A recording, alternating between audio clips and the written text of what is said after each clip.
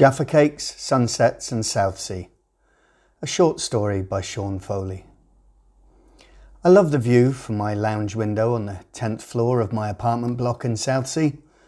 It overlooks the Solent to the Isle of Wight, and I'm stood with a glorious golden sun setting in the west. A cup of tea in hand, and tickling my taste buds a Jaffa cake or two.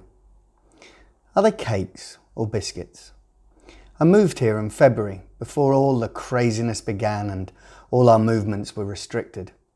12 floors and 32 flats, all with south-facing views. The 1970s block houses mostly old folks, who went straight into the closed-door isolation that so quickly became the norm. I didn't get to know anyone in the building, and now it's kind of tough to visit other flats for dinner, parties, or the like.